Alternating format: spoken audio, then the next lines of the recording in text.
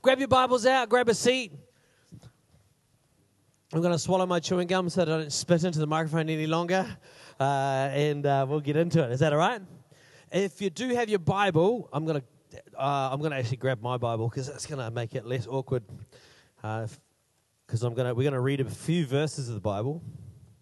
I'm not going to grab my Bible because it's the wrong version. That'll make it even real awkward. Jack's going to throw the scripture up on the screen. Let's read this together, and then I've got a bunch of ideas I want to share. And I'm really launching into a bit of a new thought for the next. It's probably going to be. I'll be looking ahead in my preaching. I'm probably going to be preaching into the middle of August about this idea that I've got. And I pray that you're excited by the end of the sermon. If not already, you're like, wow, till the middle of August.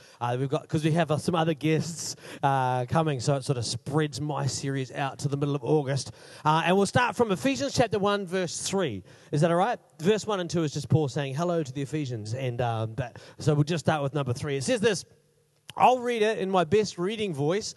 If you read along in your Bible as well, we're going to read 14 verses. I want you to have a look and see if you can get as many of these words into your head or into your heart as we read. Is that all right? I think this is some of the most inspiring writing in humanity. Right? I actually think Paul, the Apostle Paul, is probably, we know he was inspired by God, but he's probably the most inspiring author in history. Just read Romans 8 this afternoon if you don't believe me. And this is one of his great pieces of just great literature. But we know it's more than that, don't we? God actually speaks into this, speaks into our hearts through it. Amen? Here it goes. It says this, all praise to God, the Father of our Lord Jesus Christ, who has blessed us with every spiritual blessing in the heavenly realms because we are united with Christ. Even before he made the world, God loved us and chose us in Christ to be holy and without fault in his eyes. God decided in advance to adopt us into his own family by bringing us to himself through Jesus Christ. This is what he wanted to do, and it gave him great pleasure. So we praise God for the glorious grace he has poured out on us who belong to his dear Son. He is so rich in kindness and his grace, that he purchased our freedom with the blood of his Son, and he forgave our sins. He has showered his kindness on us along with all wisdom and understanding. God has revealed to us his mysterious plan regarding Christ, a plan to fulfill his own good pleasure. And this is the plan. At the right time, he will bring everything together under the authority of Christ. Everything in heaven and everything on earth. And furthermore, because we are united with Christ, we have received an inheritance from God. Because he chose us in advance and he makes everything work out according to his plan. God's purpose was that we Jews, that's Paul saying this, Paul and the Jews, who were the first to trust in Jesus, would bring praise and glory to God. And now, you Gentiles also have heard the truth, the good news that God saves you. And when you believed in Christ, he identified you as his own by giving you the Holy Spirit, whom he promised long ago. The last verse now, the Spirit, that's the Holy Spirit, is God's guarantee that he will give us the inheritance he promised and that he has purchased us to be his own people. He did this so that we would praise and glorify him. Isn't that a great piece of writing? Yeah, it's great, isn't it? Do you know, there's a phrase that I used to use more often than I do now, and maybe you use this phrase. How many of you know that in English, there's some words that can be used with great economy, because they can be used to mean all sorts of different things. And this is a phrase like that. It can be used with great economy. You know, when someone tells you a story that's hilarious, you can say this to them. If someone tells you a story that's just disgusting, you can say this to them. If someone tells you a story that's actually impossible to believe, you can say this to them. If someone tells you something that's super impressive, something that they did that was super impressive, you can say this to them. So when someone tells you the story, you just say this, for real? That's awesome because it's just two words, but it can be used in response to almost anything anyone says. For real, for real, for real, for real. Either way, just depending on how you inflect it, depending on what tone of voice you use, depending on what gestures you use, your facial expression, you can mean just about anything when you say for real. For real. And if you're Luca, you'll follow it up, or if you're Harris, you'll follow it up with, that's too much, cuz. But you have to go to university before you can use that. It's a whole nother level. Is that all right? Do you know this phrase, I reckon this phrase must have been on the lips of the ancient Ephesians as they were listening to this being read. Particularly if you read the whole letter, the whole letter through, Paul makes these statements, and the only possible response we can have is, for real? For real? Really? For real? Is this for real? Is this for real? Is some of those statements that Paul just makes in that first chapter, the first half of that first chapter, it's actually mind-boggling. It's actually mind-boggling. The way he puts words together, that God has blessed us. Isn't it great? Who's glad that they're blessed by God? But what about this? Paul doesn't say you're blessed by God. He says that God has blessed us with every spiritual blessing in heavenly places. So that's not like I'm blessed, but I have every possible blessing, that everything that God can do for me, everything that God could possibly do for me, He's already done it for me. That's like, for real? For real, God? Is that really how the gospel works? And sometimes I think we've backed back from the power of the gospel because it's so hard to understand. So we reduce it down to make it something that makes sense to us, and in doing so, it loses its power. Because it's not supposed to be something for us to go, yes, that's correct, I understand that, and I've written it down. The gospel's actually supposed to be something that impacts our spirit and calls to life the things that God's put in there from long ago. It's not so, if you can understand it, you didn't get it. If you can write it down in just a few bullet points, you didn't actually hear what God was saying. He says things that are bigger than our words to put them in. They're bigger than our words that we can put them in, bigger than our framework, bigger than any illustration that a preacher could think of, right? Do you know, it encourages me as a preacher. The reality is that God's awesome. God's so powerful. God's so awesome. But He actually prefers to introduce Himself. That it's not really my job to sort of enunciate everything that who God is. Because actually what I do is I sort of get started in a sermon, or every sermon you've ever heard, every scripture you've ever read, every book you've ever read about Jesus. It's just the first part of an introduction. And I'm praying today, I'm praying at some point in your life, I'm praying that maybe it's happened before, but I pray that it happens again and again. At some point in the middle of the sermon, or at some point in the middle of the scripture as you read, or at some point in the middle of that Christian book that you're reading, at some point I pray that God steps forward, and that Jesus takes the microphone off whoever's speaking and says, "Oh, take it from here." Because Jesus actually wants to reveal His goodness and His grace directly to you. Jesus actually wants to reveal who He is to you, not via the preacher, directly to you. He doesn't want to relate to you just even via the pages of Scripture. He'll relate with you through them, but He wants to relate directly to you. That's the God that we serve. That was His plan. Everyone say, for real? For real, bro? Say it like that. Real high. Say it real high. Okay, if you're brave, give me a too much. Give me a too much. Oh, Alice, that's awesome. Asa grew up in Papakura, can you tell? Yeah, hard out. Anyhow, even say a plan. My favorite part of Sesame Street is the Golden Ann. How many people like the Golden Ann? Hey, Sam, here's the Golden Ann. Take it to Stan in the tan van. Okay, my favorite part of Sesame Street is a bit that you thought was just a waste of time, but it's actually the central part of the whole plot. I just love it, the plan, the Stan and the tan van. Anyhow, some of you aren't rappers, but I am, so.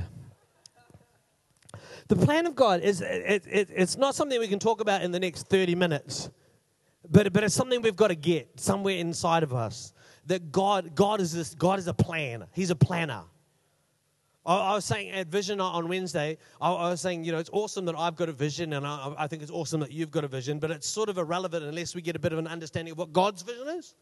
that actually God has a vision, and our vision is really just a pixel in God's 4K graphics vision of the world, right? We get to be a pixel in it, and we get to, and the biggest thing you can possibly imagine is still, do you everyone know what a pixel is? Do I need to get Duncan up here to explain this? No, everyone's aware. The biggest thing we could possibly see is just a tiny part of what God wants to express in the world. Even who we are as a whole church, Equippers in Wellington. We're just a pixel of God's plan for this city. And we've got to be on point, and we've got to shine bright, and we've got to know what we're doing to create the picture in our city that every church and every Christian reveals God to our city. Amen? We've got to embrace the reality that God's got this plan, and it's glorious. It's powerful. It's massive. He wants to introduce his plan to us. You know, God's plan starts like this. Long ago.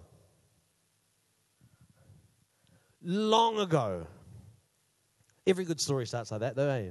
Long, long ago in a galaxy far. That was just for you, Duncan. Doesn't a good story start like that? Long, long ago. Every good story's got this ancient beginning. And the story of God, the plan of God, this vision that God's got that includes your life was begun long ago. But not long, long ago like the 1980s. I'm talking long, long ago, before he created the world. Before he created the stars, before he created planets, before he created the chaos that he then shaped into what we see today. Before he did that, the Bible says in Ephesians, we just read it, it says that he loved you. And he chose you. This is a for real plan. I think it's amazing that God could imagine me before he created the whole universe. Do you know when you build a house, you begin, I'm sure, the design process of any design, of anything, it begins with what's the central thing. What's the central thing? Well, it's a house, so it's got to be, is it a house for a family? Is it a house for a couple? Well, it's going to be designed entirely different than a factory for manufacturing beds. There's beds in the factory, and there's beds in the house. Surely they can be the same building. But this whole house, the cosmos, has a central purpose. And that central purpose is that God wants to relate with humans in a relationship that's close. That's his central purpose. When he began creating, he already had this plan that he would love you and choose you to be blameless and spotless before him. I think it's amazing. I think it's one of the biggest things we ever get to think about is that God loves us. That God is love. We can put it on a bumper sticker, and I think as soon as we do that, I'm sure we minimize the message. That God is love, that before he creates anything else, he sees us, he loves us, and he chooses us. He chooses us to be part of his plan, to be part of what he's doing. Do you know, God's plan is this grace plan and this love plan, but it's a whole nother level. You know, when we think about the love of God, we think about it from earth up. And I think we think about every God thing, we think about it from earth up. So God's love, but he's God, right? So we think about love, and we think about everything we know about love, everything we've experienced about love. So we might take our parents, and we take other key relationships in our life. We take things that we've seen on the movies, and we put it into this word love, and then we project it big, and we think God is a bigger version of everything I know about love. But it's not like that at all.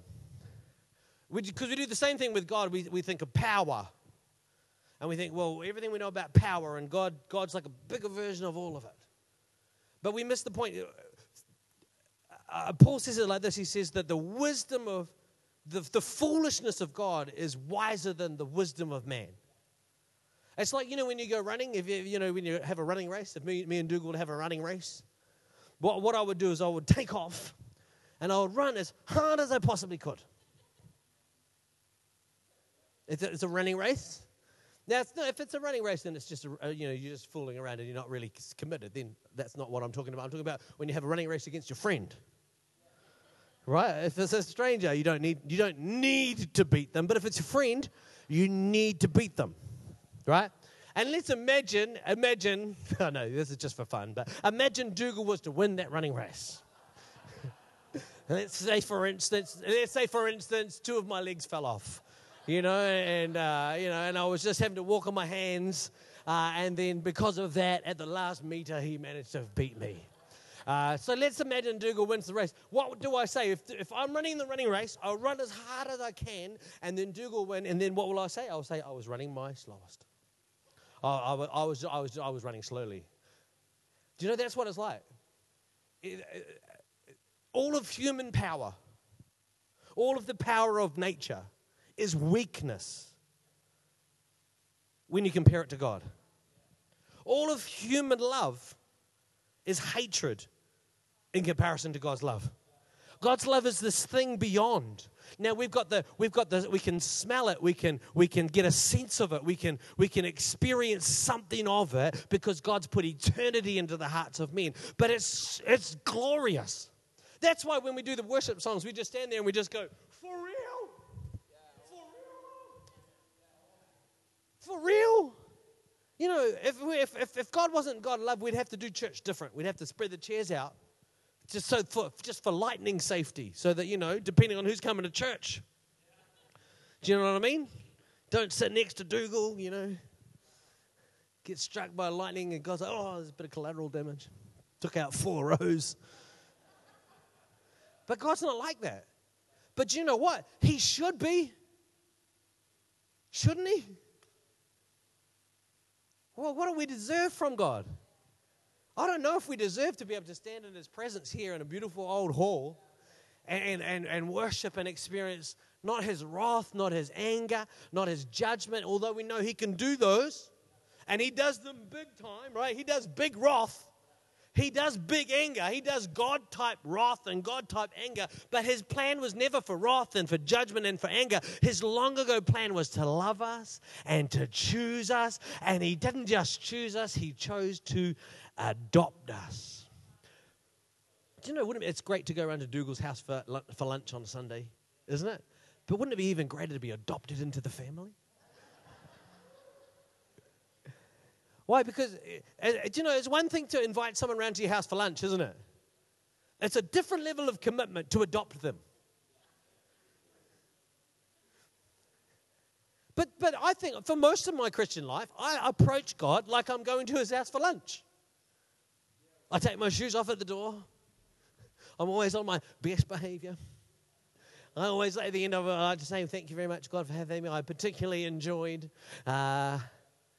forgiveness. Forgiveness was particularly enjoyable today. And then next week I go to God's house for lunch again, and I dress up nicely to go to God's house for lunch. And I go to God's house and I think at the end of it, I say, thanks for having me, God. I particularly enjoyed the forgiveness again. It's actually a meal I enjoy often when I'm visiting with God. But the reality is God doesn't want us to just visit him, although that he likes us to visit. The reality is he's adopted us into a family. Which I think is amazing, isn't it? I think it's amazing. He's adopted us into a family. Now, just brace yourself, though. Because the most amazing words in this adoption bit in Ephesians 1 isn't the bit that says God's plan from long ago was to adopt us as his children. That's amazing. The most amazing bit is the next bit that says, and this gave him great pleasure. Do you know who's most excited about the fact that you've been forgiven, that you've been set free, that you've been washed white clean of your sin, and you've been brought near to God by the love of Christ and adopted into his family? Do you know who's the most excited about that? God is. He's more excited than you about the fact that you've been forgiven. He's more excited than you about the fact that you've been brought near. He's excited. He's pumped. It gave him great pleasure. He's been waiting for thousands of years for you to be born so that you could be accepted again. He was there at the youth event when you were 12 and you put your hand up. He was there. He was the person who grabbed you by the hand. How many testimonies have you heard of people who had to come forward at an altar call? And they stood up and they didn't know what was happening. And suddenly the building was downhill. God's tipping the old scout hall up on its end to get people, shuffling them to the front. Why? Because he's pumped. He's excited. And it's not me making it up. It's in the Bible. It says in Zephaniah 3:17 that the Lord your God is living among you. He's living among you. He's a mighty Savior. He takes delight in you with gladness. With his love, he will calm your fears, and he will rejoice over you with joyful songs. The Hebrew, the picture language of the Hebrew, is that God does cartwheels and laughs in heaven over you, over me. Now, I might not be very excited about me, but God is. Might not be all that thrilled about being you, but God's amazed. God's in wonder. God's in awe of you. Now, one of the hardest things to understand is this love of God, this God the Father, his love. It used to be easy for me to understand before I was a father. Because I experienced the love of my parents, and I was like, yeah, okay, so God loves me. Like my parents love me. That's amazing. But then when you become a parent and you love a child, it's very hard to believe that God feels that about me. That's a different level. That it gives him great pleasure. I went running with my son Elliot on Tuesday night, and he beat me. And then I beat him. No. I've never been so happy losing a running race. I have lost a lot of running races.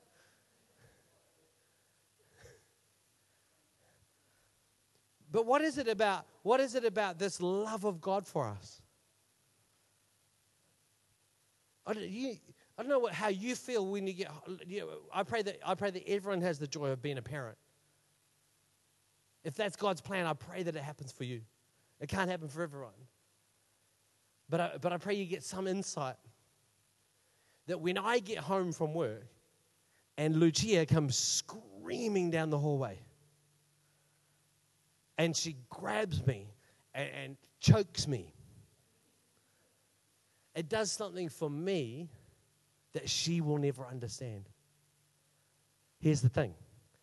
When you come into church and guys are leading worship and you lift your hands, it does something for God that you'll never understand. Do you know, on a Sunday morning, imagine God's Sunday. The New Zealanders kick it off because we're the best. The Californians sort of finish it, and then the islands, they do their own thing. They're either at the start of the day or the end of the day, they don't mind.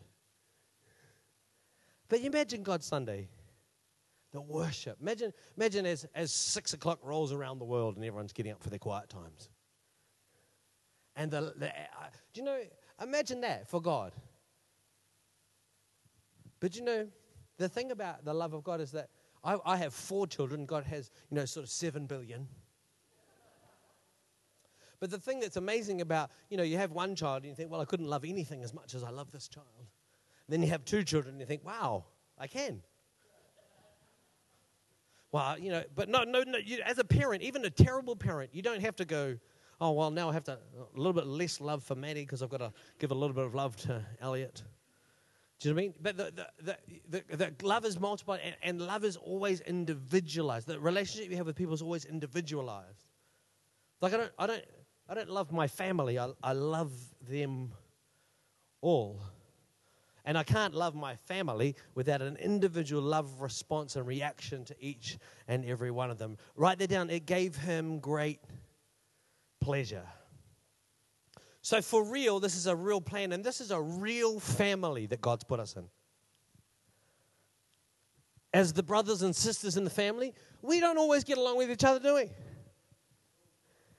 Did you grow up in an actual family and brothers and sisters? But the shape of a family is not defined by the sibling relationships. The shape of a family is defined by the parent. And God the Father loves, and this is a family of love because of the love that God brings to it. It's a real plan. It's a real family. There's real guarantees. Paul talks about the Holy Spirit in this passage in a way that is quite unique in the epistles. he talks about the Holy Spirit in two ways. And the first one is he says that the Holy Spirit is the Holy Spirit in our lives. He's given us the Holy Spirit. And it says that by giving us the Holy Spirit, God has identified us. So everyone say identified? That's an interesting thought, isn't it? It's actually quite a complex word. Identify gets used in lots and lots of different sort of ways. In lots of the ways we use the word identify, it's used sort of psychologically. Like, you know, I identify with this, or I identify with the whales, or, I identify as a man, woman, boy, child, or whatever our gender happens to be. I was talking with a couple of the teenagers in my world, Maddie, and then one of my nephews. My nephew, being 14, is informing me that the UN now recognizes 39 genders, right? Because there's all, I'm going to identify and self-identify. But, you know, when it says identification here, it's the idea of a mark, like a family trait. Do you know what I mean? So certain families, you know, they've got, our family and my grandfather's family, we've all got these sort of crazy little fingers, and everyone's sort of got a matching little finger. I have to hide it now. Other people's family, you know, they've got double crowns, or, you know what I mean? I'm trying not to think of anything too, personalized, like Dougal's family with the eyes too close together and all that.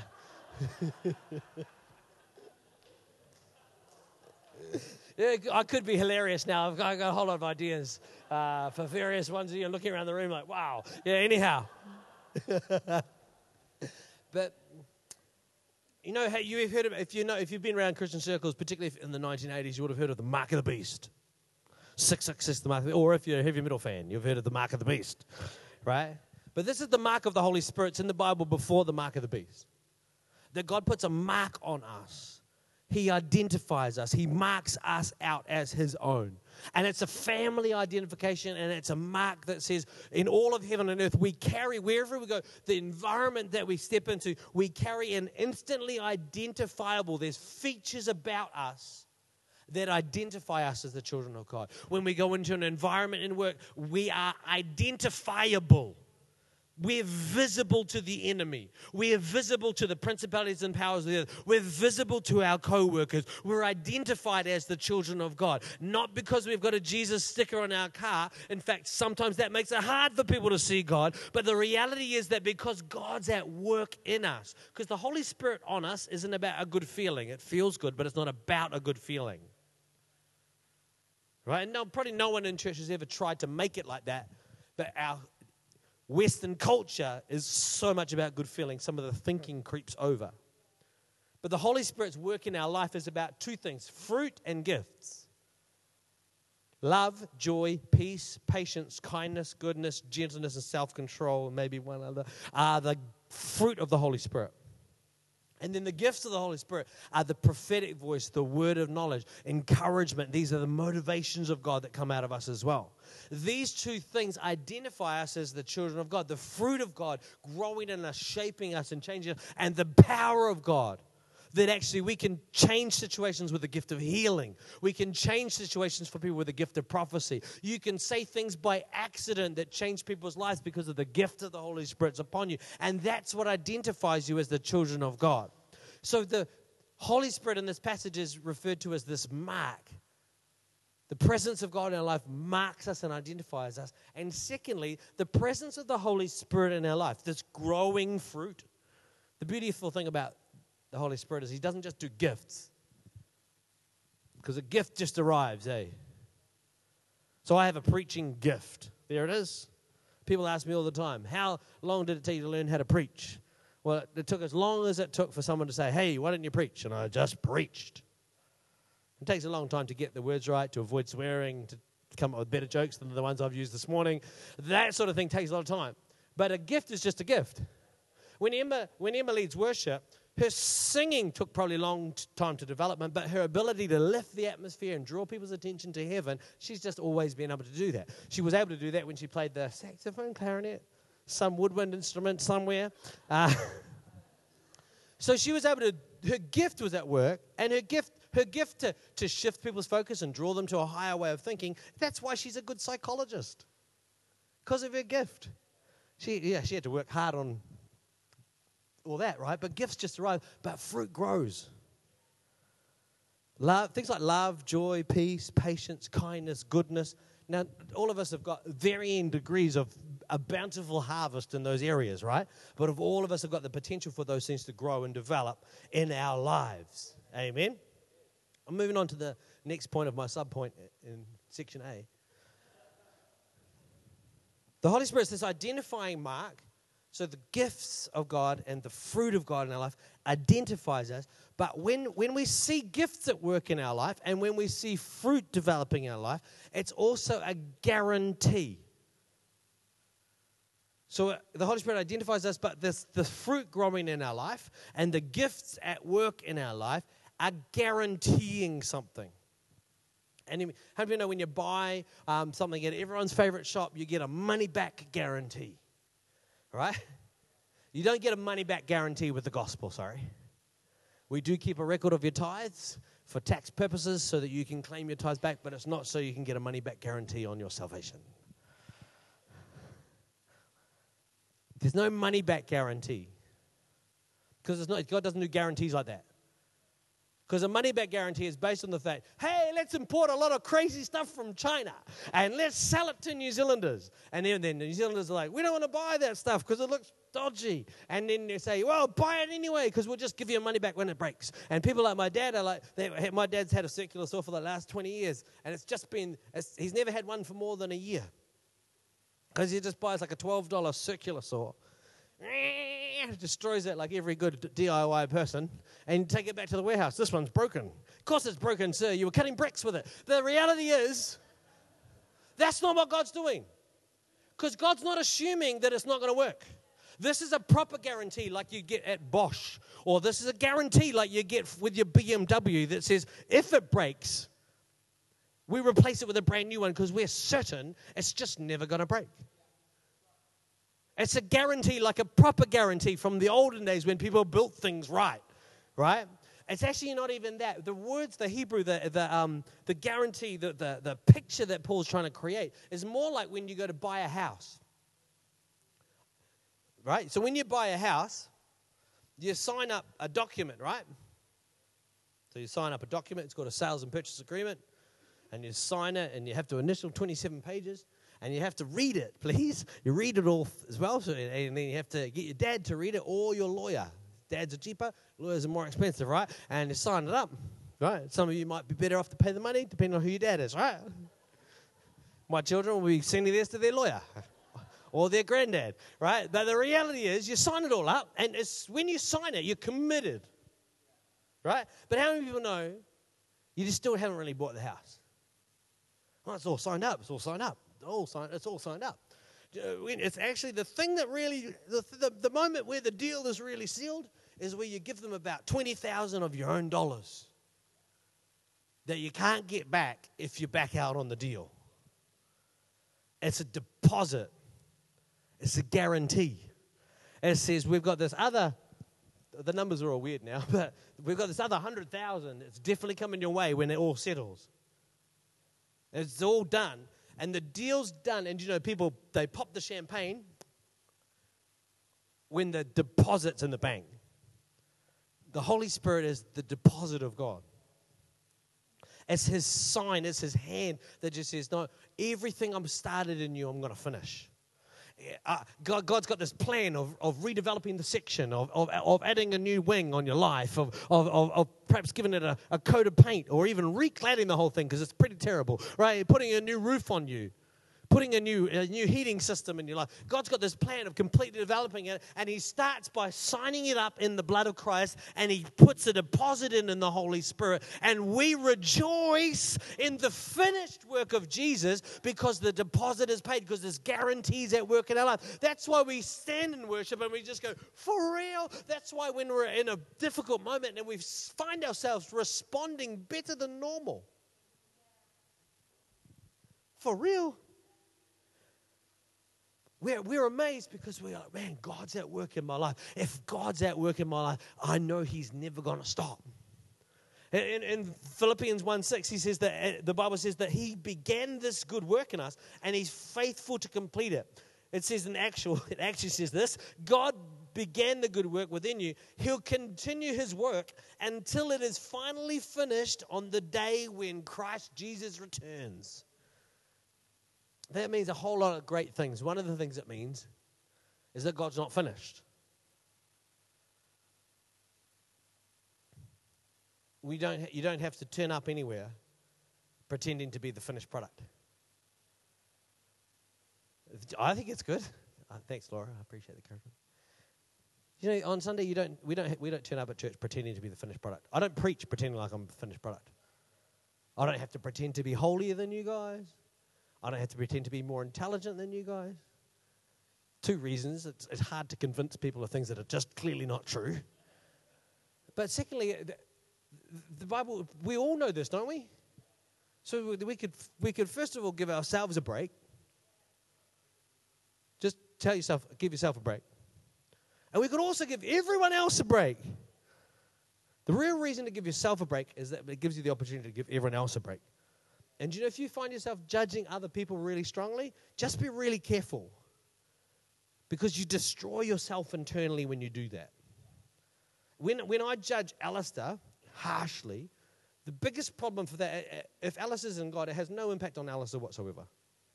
But what I do is I set up an internal standard in my own life that I can't live up to, and I'll be constantly failing that, and I destroy myself on the inside. Watch yourself in what you're thinking. Watch yourself in what you say. Watch that you're not judgmental, particularly about non-Christians. Don't be judgmental about them, because there's really, what you're doing is you're setting up for yourself as a hypocrite. And the thing about hypocrites is everyone hates hypocrites, particularly the hypocrite. And it's really hard to live your life when you hate yourself. So don't judge other people. Think of your own internal health. Don't judge other people. People can do whatever they want. The Bible says that they can do whatever they want. God makes the garden, puts Adam and Eve in it, and says, there you go. Do whatever you want. Don't eat that thing, don't eat that. But he didn't remove the wrong stuff. He just says, go, yeah, do whatever you want. Why? Because people can do whatever they want, because God wants people to choose to love him. So let's not judge people. Let's save ourselves the emotional pain. Good? Okay, now,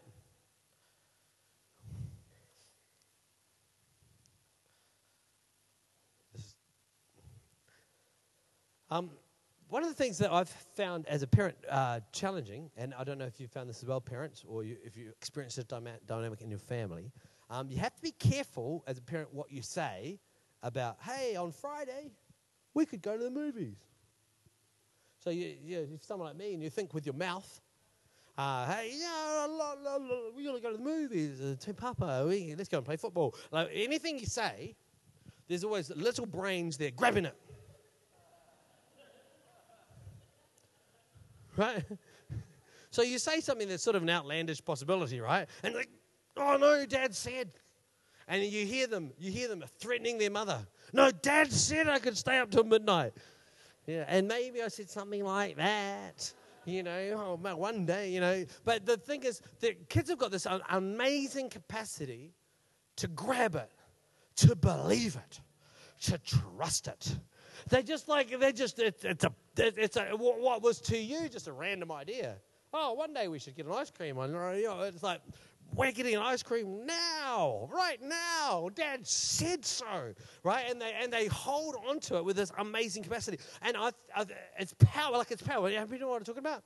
Some personalities more than others, right? Like, I can chat with possibilities with Elliot because he's a bit more flexible, right? But others of our children, I just have to say, oh, we'll see. Oh, but as soon as I let out like a definite, like of a place or a time or something that could be edible, right? I better back it up, or I'm not going to literally. Kids have got the ability to grab hold of it and believe it, and then they've also got this amazing ability to petition the promise. They really do. Like, they've got this amazing capacity, all right, to petition the promise. Now, the reason is this: they're convinced of a couple of things. Kids are convinced of a couple of things. Alistair, I'm going to need you, grab a chair as well. Grab a chair. Alistair, you're going to be, let's imagine Alistair's a toddler. And come over here, Alistair. If you go over there. like that. Face the audience there. And you there, right? So now, this is how it works, right? So let's imagine Alistair's 18 months old. He's in his high chair, right? Now, what kids do in the high chair is you put food on plates, and then what they do is they like to smear it around, like to put it on themselves, right? That sort of thing. We should have actually got some food for this. A banana would have been awesome. It stains though, yeah. But anyhow, whatever, it doesn't matter what you put there. At some point in the mealtime or whatever, at some point in there, they'll just cry. They just cry, right? And because of our biological programming, we just can't handle it, right? The crying is twisting my insides, right? And so they just cry, right? And so what the parent does, the parent disappears from the view of the child into the pantry and then appears with raisins.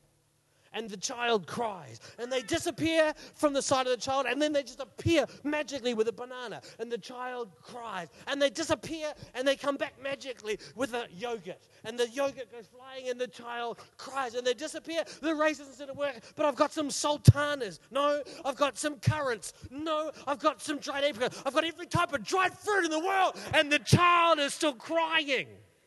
Right? And the parent goes on and on and on. And at some point, the child stops crying. Irrelevant to what the parent was doing, but what the parent has proved to the child is that the parent has got this magical power. This parent has got this unexplainable ability to just produce things. Like just like, wow, where'd that come from? Another type of food I've never seen before. The parent's got this unbelievable power. The parent can move the child from one place to another, and the child doesn't even know what happened. Right? Kids are convinced of the supernatural power of their parents. They've got no idea when they're little. They've got no idea that the parent has any limitations at all. Imagine someone who could come in here and just pick you up and swing you around. Like, wow. You know, if you can't imagine that, just meet Putty after service. Right? Imagine someone who drives a vehicle like 100 times the size of you. Right? This is what we're talking about, right? Grab a seat, Alistair. Parents have got this amazing power, right? The other thing kids are convinced of is kids are convinced that parents love them. They're convinced. How many people know I'm not talking about teenagers now? Girls, just don't laugh too much. You've got your parents right there. But at some point, growing up, something will happen. Something happens really on the inside of a kid. It's got nothing to do with really the family environment.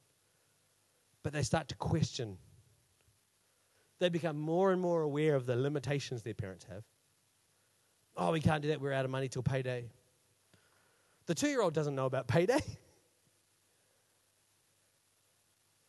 What you're asking is humanly impossible. We become more and more aware of our parents' limitations. We become more and more unsure of their love. Because we live with our own inconsistency as adults now, because we're up and down in our view of the world and our view of other people, because we're so powerfully aware of our limitations, I wonder if we struggle to develop faith. Jesus said, unless you're born again, he said, unless you become like a little child, you'll never see the kingdom of heaven. Unless you're born again, you'll never enter it. I wonder if being born again's got less to do with about a clean slate and being washed clean and more to do with a renewed wonder in our limitless parent. This parent in heaven who disappears from view and appears again with just what we needed when we cry. This God who hears our cry and whose ear is attentive to our prayer. That's what the psalm says. He hears our cry. His ear is attentive to our prayer. He's this God in heaven who listens to our petition. The promises of God are guaranteed.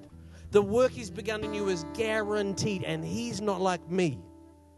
He's not limited by time. by finance, in power. He's not limited in any other way. We're pretty smooth, honestly, like getting you up to do the show and then straight into a bit of music background. It's quite a show we're putting on here. Abraham is the father of faith. He's the father of faith. And if you read the story of Abraham, he's just awesome. If you want the condensed version, read it in Hebrews chapter 11.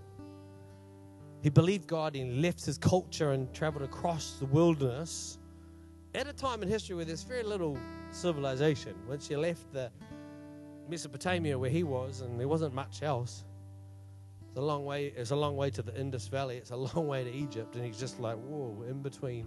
He lives as a stranger and a pilgrim. And God gives him this promise, and that at 100 years old, he's going to be a parent. And he still believes. He just holds on and believes. Because he's convinced. He's convinced. He's convinced that God's so powerful. God's infinitely powerful. He's convinced that God loves him. So God will do what he promised. And the climax of the whole Abraham story, really, the picture of faith, most profound, is the moment where God calls Abraham to sacrifice his son Isaac. This promise that he'd been waiting for, God then calls him to sacrifice. And the commentary on Abraham, written by the writer of Hebrews, is deeply instructing. It says this. The Bible says in Hebrews 11:17, Abraham, when he was going to sacrifice his son, now God stopped him because God wouldn't ask him to do that, right? But God stopped him in the moment.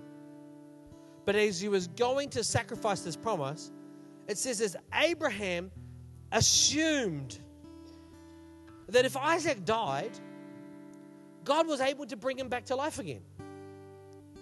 Now, what on earth was that assumption based upon? Is this a time in history where people keep coming back to life all the time? It's not based on his experience. I'm sure that every single person Abraham had ever seen die had stayed dead. Just like friends that you know who tried to get a job still don't have a job. Friends that you know who tried to buy a house still haven't bought a house. Friends that you know tried to find a husband, tried to find a wife, but still haven't, right? Every single experience and circumstance around you says no, but Abraham's got this yes. Well, if Isaac dies, he'll just rise again. He didn't just think it.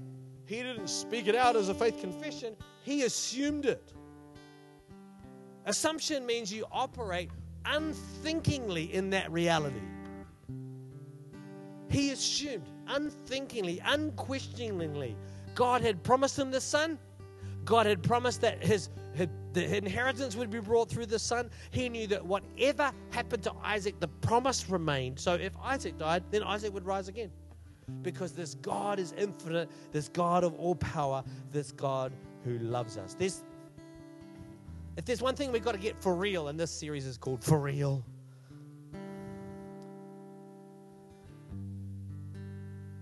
If there's one thing we've got to get for real, it's got to be faith. It's got to be real faith. Like real faith. Not like imaginary faith. Not like not like a fairy godmother faith that one day I'll be Tinkerbelled and I'll win lotto. And all my troubles will seem so far away. But real faith, this passage that I read has got two key words. The first word is in verse 3. And the second key word is in verse 14.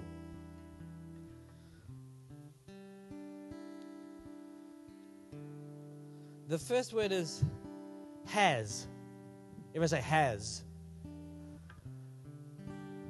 Praise be to the God and Father of our Lord Jesus Christ, who has blessed us with every spiritual blessing in heavenly places. Everyone say has. He has blessed us. The end of the passage in verse 14,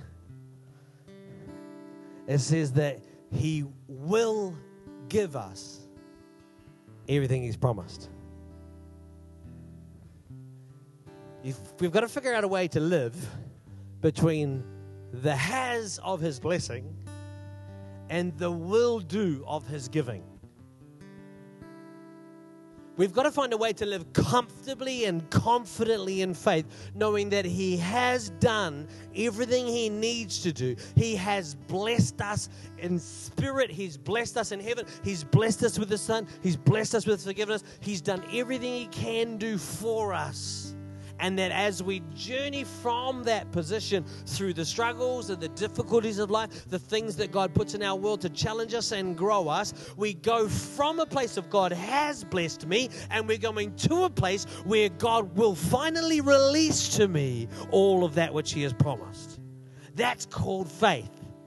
That's called Christianity. It's between the has of God's blessing and the has of His promise and the will do of His final completed work when we find Him, when we see Him face to face. Some questions for you. Is that all right? Have you forgotten that God is unlimited?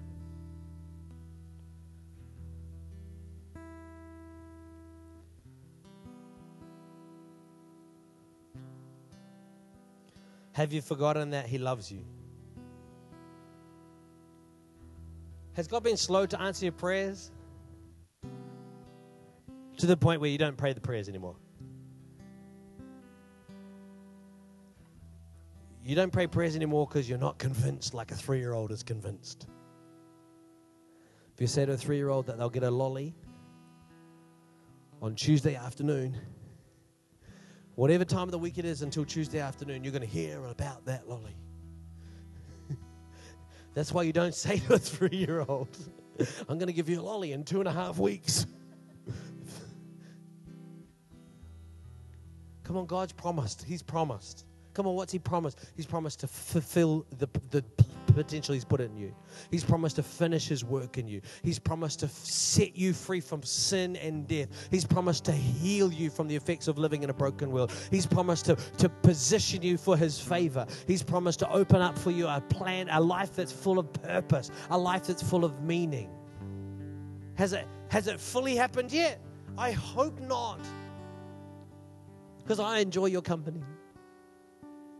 I hope that you're still here on earth, pressing in to find the promise, pressing in to engage with purpose, pressing in to see God move. Because if God's finished His work, then you're finished here, right? So much of the things that discourage us should encourage us. Oh, we're not there yet. That's good. Isn't it? Isn't it good that we're still not completely finished and perfect and holy? I think it's good. Because if we're completely finished and perfect and holy, then we're in heaven with Jesus. And who's reaching Wellington? Come on, God's got a plan for us here, and He wants to show His glory in us. Why don't you close your eyes and bow your heads? Let me pray for you. He's a God who's unlimited. He's a God who loves you. He's a God with a plan, a real plan to adopt you into His real family. He's really guaranteeing it. He's really bringing it to completion. Holy Spirit, I just thank You that You're our teacher. You're our counselor. You're our God. I thank You, Holy Spirit, that You're our pastor, that You lead us into truth. You lead us into a full and a real experience of the love of God. Lord, I pray today that You'd speak to each and every one of us, that every single person in this room, Lord, we even pray, Lord, in the kids' programs, Lord God, in people outside of the room, Lord, looking after the kids or getting ready for morning tea. Holy Spirit, would You work in our hearts? Would You open our minds? As even the apostle goes on to pray that the eyes of our understanding would be enlightened, that we may see the hope that You've called us to, the glorious and unlimited riches of Your plan. Lord God, would You reveal it, Lord God? We can't understand it. We can't grasp it. We can't even think about it, Lord God, but would You reveal it by Your Spirit, Lord God, because we are in Christ, we are Your own children, adopted into Your family, adopted into the beloved. Lord God, pour it out upon us, we pray. Why don't we stand to our feet? Is that all right? I just want you to lift your hands and open your heart to the Holy Spirit. I really believe right now that God's wanting to bring us on a journey. He's wanting to bring us on a journey where we become again to be convinced of His unlimited power, convinced of His love. I want you to lift your hands and I want you to begin to imagine what needs to happen this week. What needs to happen this week in your world? What needs to happen this week in your life for God to prove Himself to you? Come on, It might even be that something just needs to happen in your heart right now. I believe that God wants to work in your heart right now in a way that you go out of those doors in about 5 minutes' time, again convinced that He loves you. Just lift your hands as the band is playing. Why don't you begin to pray your own prayer? Just pray a prayer like this: Holy Spirit, work in my will.